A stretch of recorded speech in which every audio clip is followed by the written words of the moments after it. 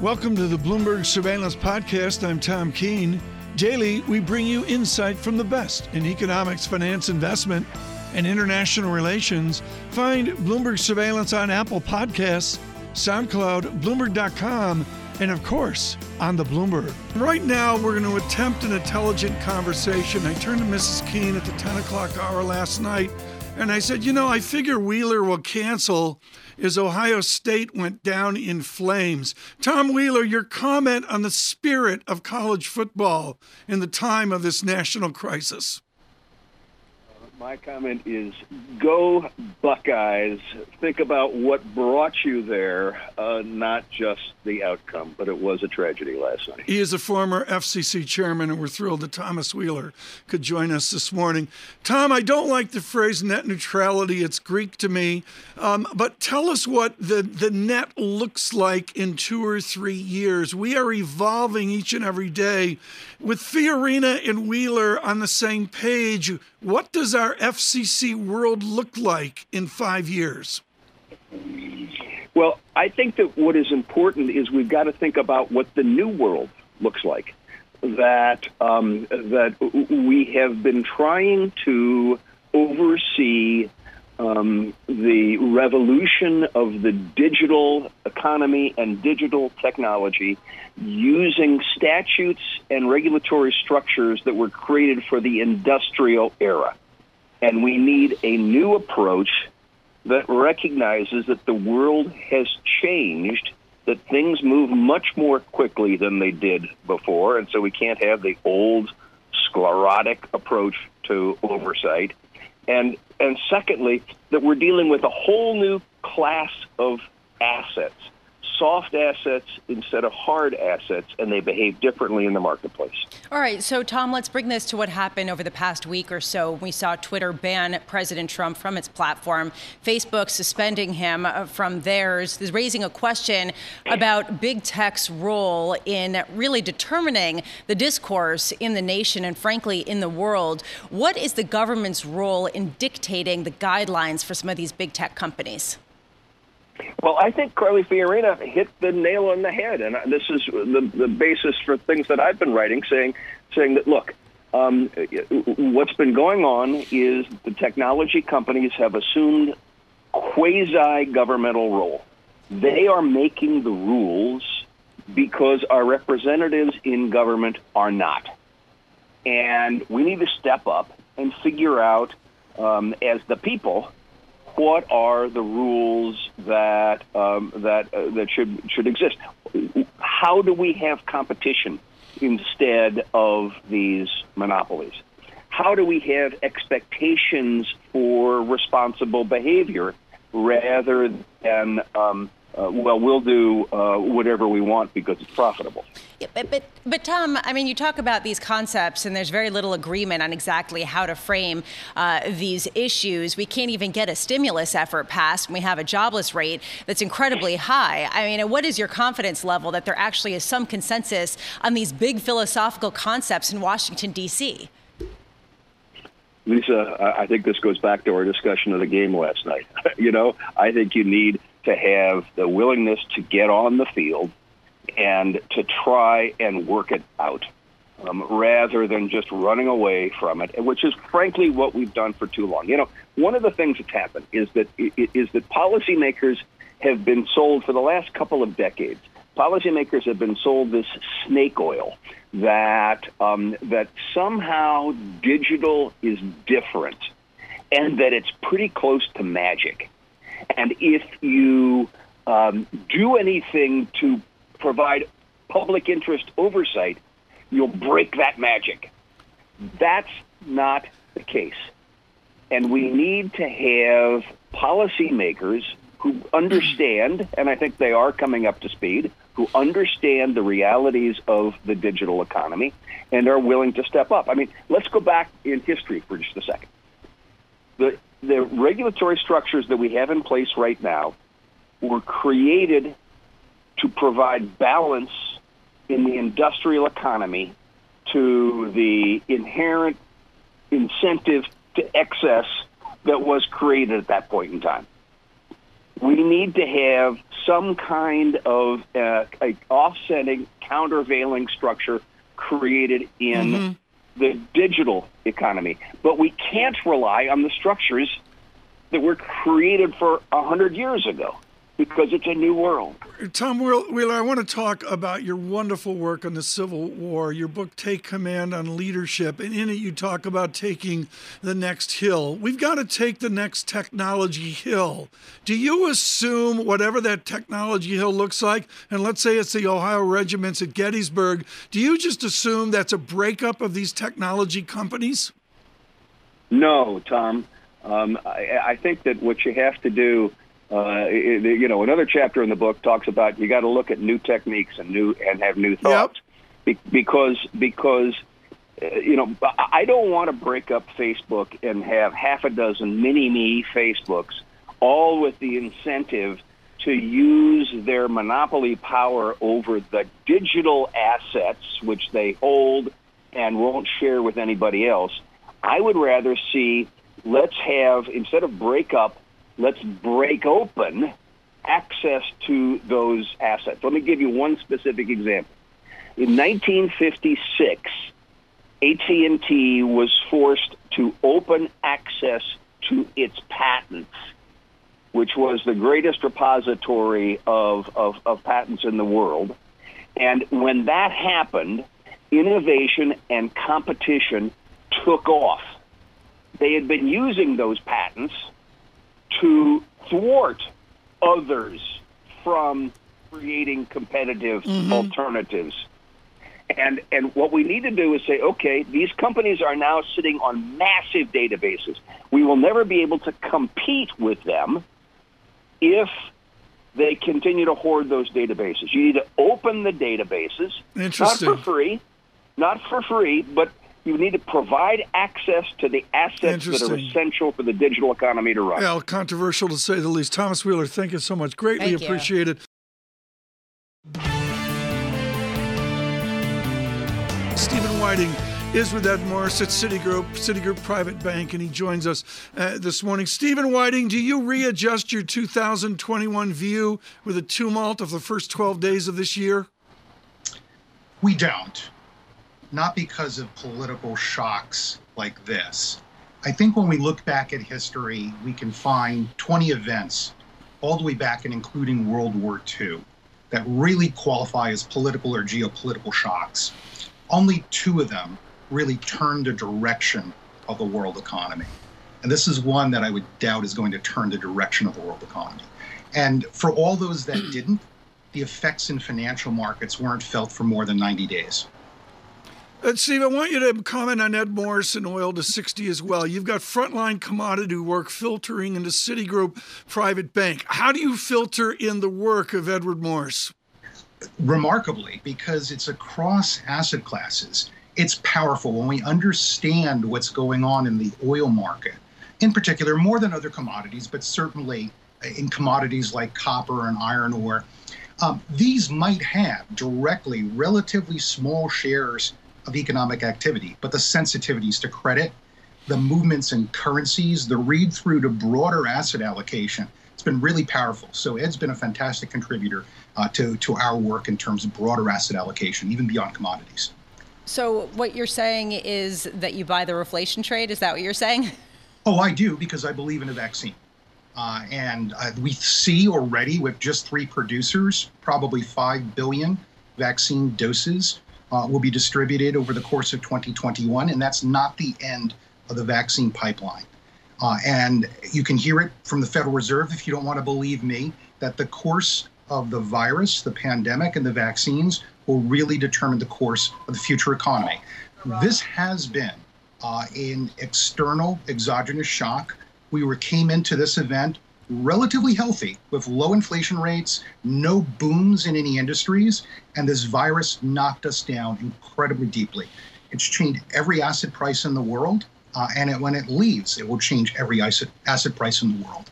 And there's a lot of the economy that can still be restored later in 2021 and 2022 as it departs. All right. So in the near term, how are you looking at the vaccinations in order to determine your investing thesis? We were speaking with Mark McCormick about how he's tracking which nations are doing the best job of getting vaccines into our arms. Are you doing the same to determine where in the world to invest? Well, it's no surprise, for example, that throughout Asia, the pervasiveness of the virus has been lower. Maybe it's the experience with SARS, for example.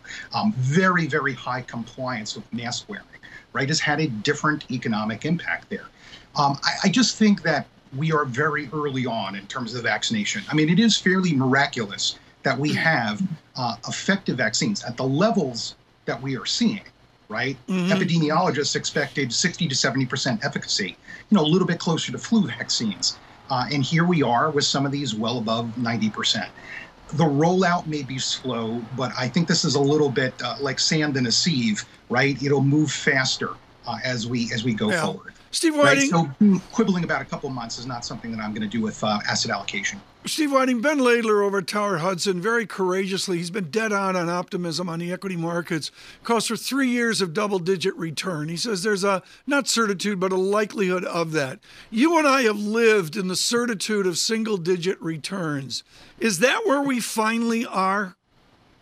Well, look, we're not expecting returns as robust as 2020 on headline, especially for U.S. equities, where we had a lot of defensive equities in the technology sector. They provided the solutions to the COVID economy. Their valuations were driven up by falling interest rates, right? So it was more than the durability of their earnings, but there was that in valuation. So we're not expecting to be as strong as last year's 19% return for U.S. equities. But there's a lot around the world right now where 85% of our equity overweight is outside the United States, where we've seen some pockets of the world lag badly behind. Now, when we think back to 2009, where conditions perfect, we lost jobs the entirety of 2009. That was a 35% gain, right, for global equities in that year. Less for the United States, more for the rest of the world. People thought the expansion was over, that we priced in recovery. It's now time, to wait for the next crisis. We then went on to 10 years in which we had an 180% gain in global equities, gains in 9 out of 11 years.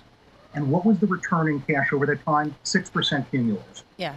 Well, Steve, what's the distinction of the Citigroup view on markets in 2021, given that what you've laid out is very much what we're hearing from most people on the show? Well, I think, again, it's discriminating between which assets will really move. That there are these shorter-term dislocations that are quite severe. We've been overweight small-cap U.S. equities for a good period of time in 2020. That has mean reverted pretty significantly. Latin America, Southeast Asia, these are markets that have not come back nearly as much. The fact that there's a strong correlation between what you mentioned earlier, Ed Morse's view on oil and financial stocks that sort of are priced as if they are their businesses reflect the worst of the credit conditions of the most impacted industries. These are areas, again, that we'd be bullish on for a tactical rebound. Now, when we get all through with these distortions, we're going to focus in on a different set of opportunities. Some of these are really long-term growth opportunities, like the fact that we've only had a minimal amount of shift in the world to greener technologies, right? Electrification, that these are thematic opportunities that are really incipient, just the way e-commerce was 10 years ago. Stephen Wieting, just fascinating. Thank you so much. We're going to have to leave it there right now with the death. Stephen Wieting of Citigroup Private Bank. Thank you so much. Julie Norman with us right now. Lisa Bramlett and Tom Keene, your simulcast. Professor Norman at the University College London. And, Professor, we've done different things here, including the TikTok with Kevin Cirilli and the rest of it. I want to look forward with you, Professor, to the new gridlock. Democratic president, Democratic Senate, Democratic House. Why are we even talking about gridlock? Well, Tom, I think there's always going to be a bit of gridlock in Washington. But for Biden especially, yes, he does have a majority now in the Senate after the Georgia runoffs, but that is an extremely slim majority, with the Senate being 50-50 and just having the vice president as a tiebreaker, and only a 4-seat majority in the House, one of the slimmest in recent memory. So just because of that, it's going to be tough to get legislation through, especially in the Senate, where most meaningful legislation requires 60 votes, not just the simple majority. And even more than that, there's some surmising sometimes that having a closed House and a closed Senate increases opportunities for compromise and bipartisanship. But in fact, we sometimes see the opposite, that in fact, often the minority party is even less likely to compromise in those situations because they don't want to give the majority a win. If we somehow get beyond our national catastrophe, how does a minority react to not owning either of the three houses? What do the Republicans do based on history's take? Well, what we've seen historically is that, again, whichever party is the minority, Republicans or Democrats, Republicans in this case, would try and stymie some of that legislation that the majority party wants to put through. For Joe Biden and for Democrats right now, the emphasis will most likely be on further stimulus bills, further corona relief. We can expect that there will be some opposition to that in the Senate, starting with opposition to, say, the increase of $2,000 checks or increasing some of the aid to state and local governments. So we'll see some kind of digging in and just trying to create some barriers to having that legislation go through smoothly. Julie, meantime, we're talking about impeachment yet again in Congress, even though we have 8 more days of President Trump's tenure. Is this more of a damaging effect on Joe Biden's entry into the presidency than it is a help to the Democrats? Well, Lisa, I think that's a big question for Democrats right now. Certainly, Joe Biden has not thrown his weight behind the impeachment proceedings. He's pretty much just said, I'll let Congress do what they decide. However, Biden definitely wants to be able to hit the ground running. He wants to be able to have his cabinet members and especially his national security team confirmed right away. He wants to get to work on the vaccination program and also, again, on some of this relief and stimulus bills. And he really doesn't want the whole Senate ground to a halt over an impeachment proceeding, especially one that is unlikely to even get all the votes necessary for a 2/3 conviction to bar Trump from future office. And, some have said, does this also just divide the country further, just deepen grievances and undermine Biden's whole messaging around unity and healing? So I'm sure that's certainly on his mind, too, although his team is trying to spin it as more of an opportunity than a deepening problem right now. But it's going to be an uphill battle for Biden regardless, and an impeachment is going to make it even trickier for him to navigate those waters. Yeah, I mean, I've been wondering, what's the point at a certain point? If it's not going to get through, if they're not going to actually get Trump out of office, he only has 8 days left. Why go through this exercise? And some people have argued, well, perhaps this has international ramifications in terms of edifying the United States' view as a democracy that's united. Do you have any sympathy for that view?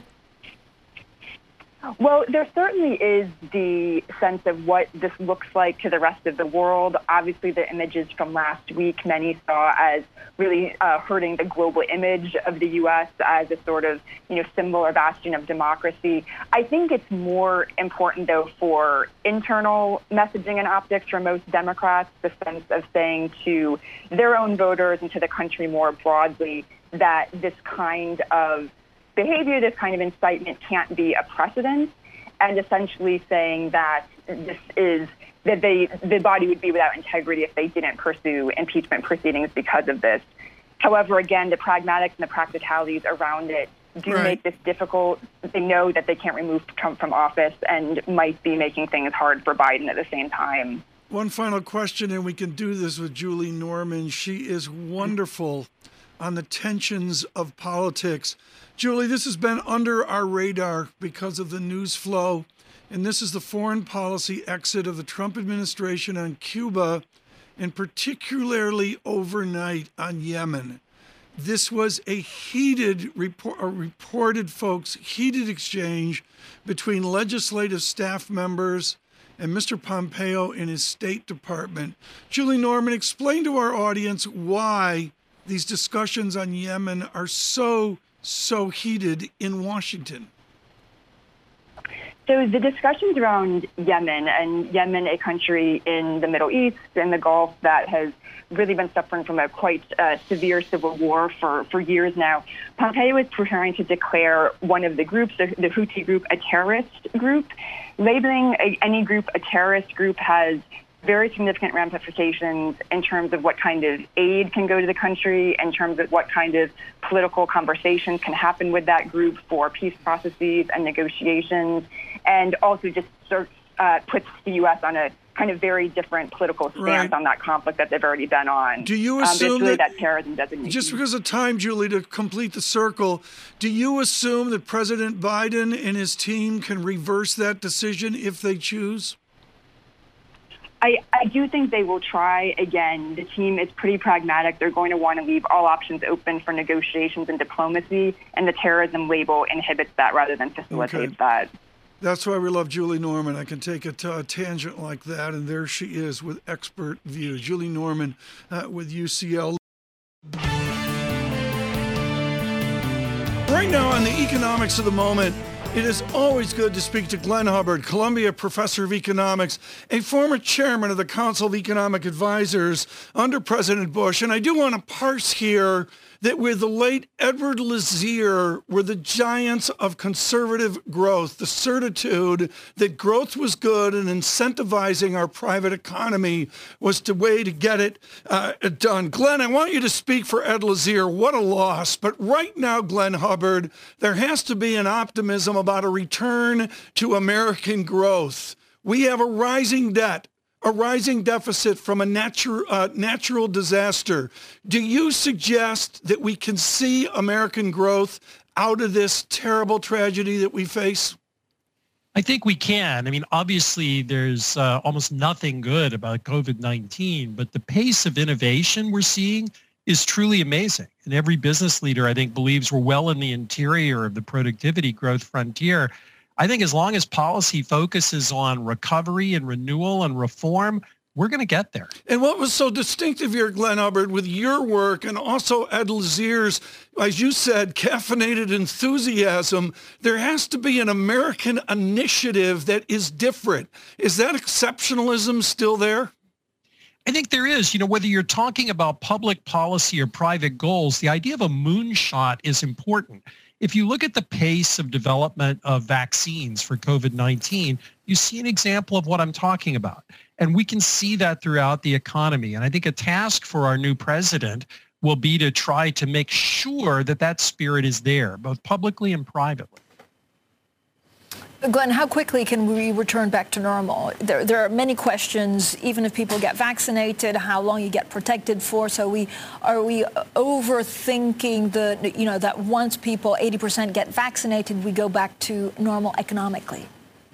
See, I'm not sure what normal will mean. We do need to think about this in phases. So we need to make sure we have a vigorous recovery, get people back to work, make sure we support people while things are locked down. But then the economy is going to look different. People may be in different jobs. If I were advising President Biden, I would be focused on the possibility of something like a new GI Bill. What's a way to retrain people, get them going? I think that's the spirit we need. But Glenn, retraining into what? I mean, when I talk about normal, it's really thinking about Tom and I having a drink of our choice in a bar together. Okay. Well, I think you and Tom can have the drink of your choice, but I'm saying the mix of businesses and jobs in the economy last February is going to look different than what it may be in the new economy. And we want to make sure that people are ready for that. Drinks and all. How different, Glenn? So is it just what we were already going through, so much more e-commerce, much more technology-driven, being accelerated, or does COVID-19 put us on a different economy path? Well, I don't think we know yet, but I think the acceleration is a big deal. A lot of what happened during COVID was an acceleration of trends, like you mentioned, with technology, e-commerce, and so on, and that's just going to go faster than people thought. So I think we need to make sure that we have a system for small and mid-sized businesses that they can adapt, that we have an ability to help train people for the jobs that will be instead of the jobs that were. Glenn Hubbard, when you talk about a GI Bill and the scope of that, I'm going to take a conservative guy like you and throw you on the same page with the great liberal economist, Claudia Sahm. Claudia's calling for far more stimulus And I think I'm hearing that from you as well. But what is the distinction of the application of the stimulus between conservatives and liberals? Well, I'm actually not talking about stimulus, although I do think we need another recovery package. What I'm talking about is actually a longer term program. We needed something like what I'm talking about before COVID, and we need it now. It's a way to help train people. I'm thinking of things like a block grant to community but Glenn, colleges. I don't mean to interrupt, but look, we're looking at the death of Reaganism right now, I would say, within the uproar in Washington and all that. How do you drag your Republican Party economists and politicians toward a Hubbard view of bigger programs a la Dwight D. Eisenhower? Well, I think of going back to Adam Smith, to be honest, Tom. Smith and he other taught at Columbia, right? Yeah, I mean, Smith talked about mass flourishing. And if you want mass flourishing, you have to have everybody prepared to compete. So I view this as part of what a dynamic capitalist economy is. It's just we shouldn't kid ourselves. It will cost money, and we need different budget priorities to pay for it. Glenn Hubbard with us, Columbia professor, and we're thrilled to come back. I've got about 8 ways to go with Professor Hubbard here in these absolutely unique times. Thanks for listening to the Bloomberg Surveillance Podcast. Subscribe and listen to interviews on Apple Podcasts, SoundCloud, or whichever podcast platform you prefer. I'm on Twitter at Tom Keene. Before the podcast, you can always catch us worldwide on Bloomberg Radio.